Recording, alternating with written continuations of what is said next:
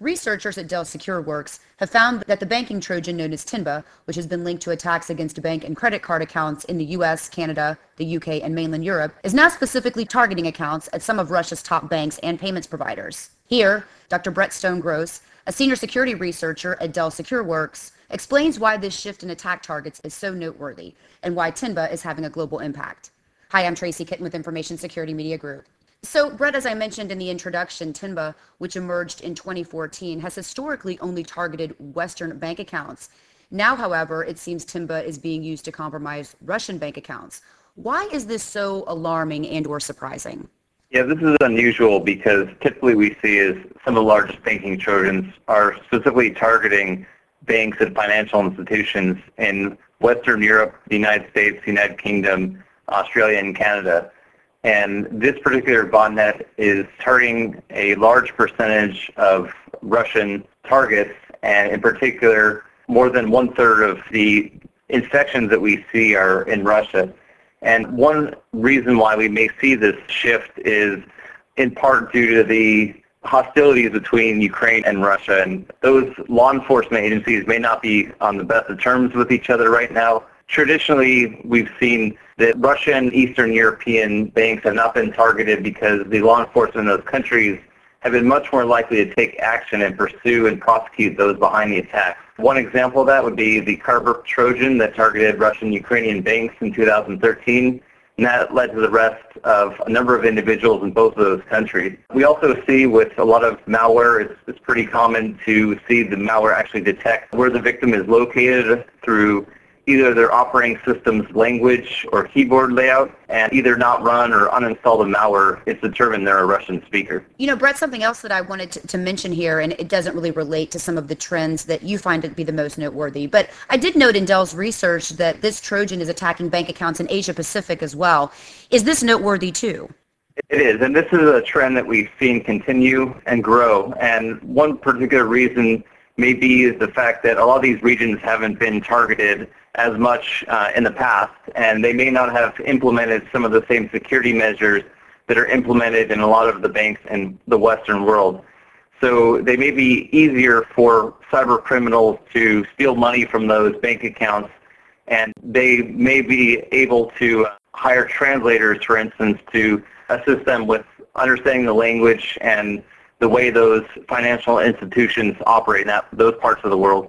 So one overarching theme that really does stand out about this particular Trojan Tinba is its size, Brett. Tinba is 25 kilobytes in size, and most banking malware, as you've noted, is about 250 kilobytes in size. So this is a lightweight and portable malware, yet it still has most of the capabilities of other malware strains. What makes it so remarkable in its size? Does that make it harder to detect? Yeah, it may make it harder to detect or get less attention from security researchers who are looking for new banking Trojans, because generally those Trojans are quite large in size. But one of the other explanations for kind of the small size of Tinba, it may be a personal challenge by the author or developer of Tinba, because they're able to pack a lot of features into the malware and yet keep it such a small size. So when we go back to talk about some of the new targets that are being hit by this malware, do you think that these new attack targets tell us anything unique about the administrators of this malware? Well, it definitely tells us that the administrators of the malware have to know how the particular financial institutions in those regions operate, how the security measures are implemented, and how they can avoid or evade those measures. And also they need to be familiar with the language, or at least hire a translator who can help them with translating it into a language that they can understand and carry out wire fraud. Now, there was one thing that was noted in the report that came out from Dell today that I thought was interesting as well, and that is that there are some other types of banking Trojans that are troublesome too, although I guess Tinba stands out to researchers at Dell for different reasons. But are there any suspected links between Tinba and other troublesome banking Trojans like Shifu? So we haven't seen any direct links between Tinba and Shifu, but what we have seen is in general, there are a large number of banking Trojans, and what's common to see is overlap between one affiliate for one banking Trojan also experimenting with other banking Trojans to determine if that other banking Trojan has the feature set that they need in order to conduct their activities. A lot of the banking Trojans have different features and allow them to conduct different types of activities. For instance, some of them are capable of searching the file system of a victim for particular keywords, and that can be used, for example, to steal sensitive documents or intellectual property or anything like that. Brett, can you tell us which banking institutions have been targeted the most often by TINBA? TINBA has targeted a lot of banks all over the entire world. And in terms of its target list, one thing that's important to note is TINBA is not a specific or one single botnet. It's a collection of botnets, and the reason why is because it's sold through underground forums, and different criminal groups are running these different instances or different botnets of TINBA. And what we see is different threat actors are familiar with different regions and understand how their financial institutions work. And they generally target the regions that they're most familiar with, or they think they can have the highest return on their investment. And we've seen banks all over the world, including the US, the UK, Canada, Australia, lots of Western Europe, Eastern Europe as well, and of course the Asia Pacific region. So Brett, you touched on this earlier, but I'd like for you to expand here a bit. Do you think that some of what we're seeing reflects some emerging global fraud trends? Initially, I was going to suggest that maybe this would suggest that we see organized crime groups being more connected, but it sounds like it's quite the contrary. Yeah, a lot of these are individual groups. They're not working together. In fact, a lot of times they're kind of rivals. And so a lot of these are different groups. They have different levels of expertise. Some of them are very advanced, some of them are not so advanced. And with TINBA, there's probably more than a dozen different threat actors or threat groups that are using the malware to target all these different financial institutions all over the world.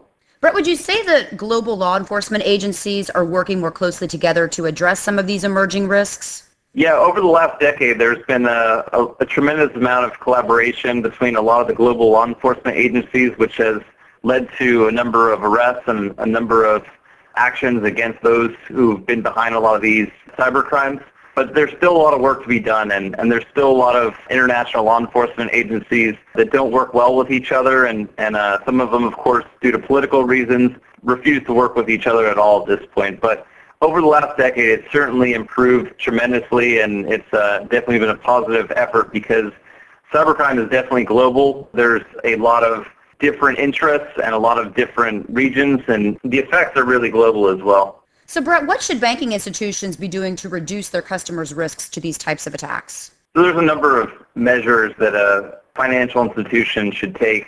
One of them would be, right off the bat, is user education, and that would be instructing their users not to click on everything in emails and instant messages and on social networking websites.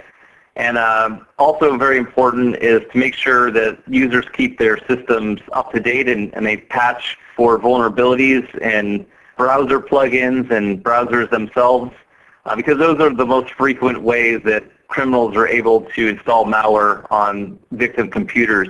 On the bank side, there's a number of things they can do to increase security. One of the most common things for a lot of financial institutions these days is to add two-factor authentication. And what that does is it makes it harder for a criminal with just a username and password to be able to log into a victim account and wire money out of that account. So there's a number of ways that two-factor is implemented. Sometimes it's through something like an RSA token. Other times it's implemented through an SMS message that sends a code that the user has to enter. And also on the bank side, there's a number of things that banks can detect fraud in terms of anomalous traffic that they normally shouldn't expect. And then, Brett, finally, before we close, are there any additional thoughts that you'd like to share with our audience about TINBA or some of the emerging trends that we see globally? Yeah, so one important takeaway is these banking Trojans are going to be here for a while. So there's been a lot of global law enforcement action in the past few years against a number of botnets and a number of the threat actors behind them.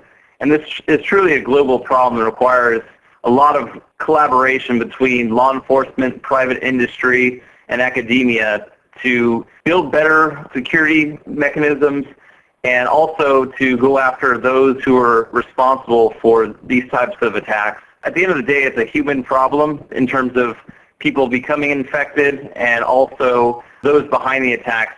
These are humans that are operating the keyboard and designing these attacks. So it's important to go after the problem at multiple angles. Well, Brett, I'd like to thank you for your time. Very informative. I appreciate it. Thanks, Tracy. Again, we've just heard from Dr. Brett Stone Gross of Dell Secure Works for Information Security Media Group. I'm Tracy Kitten.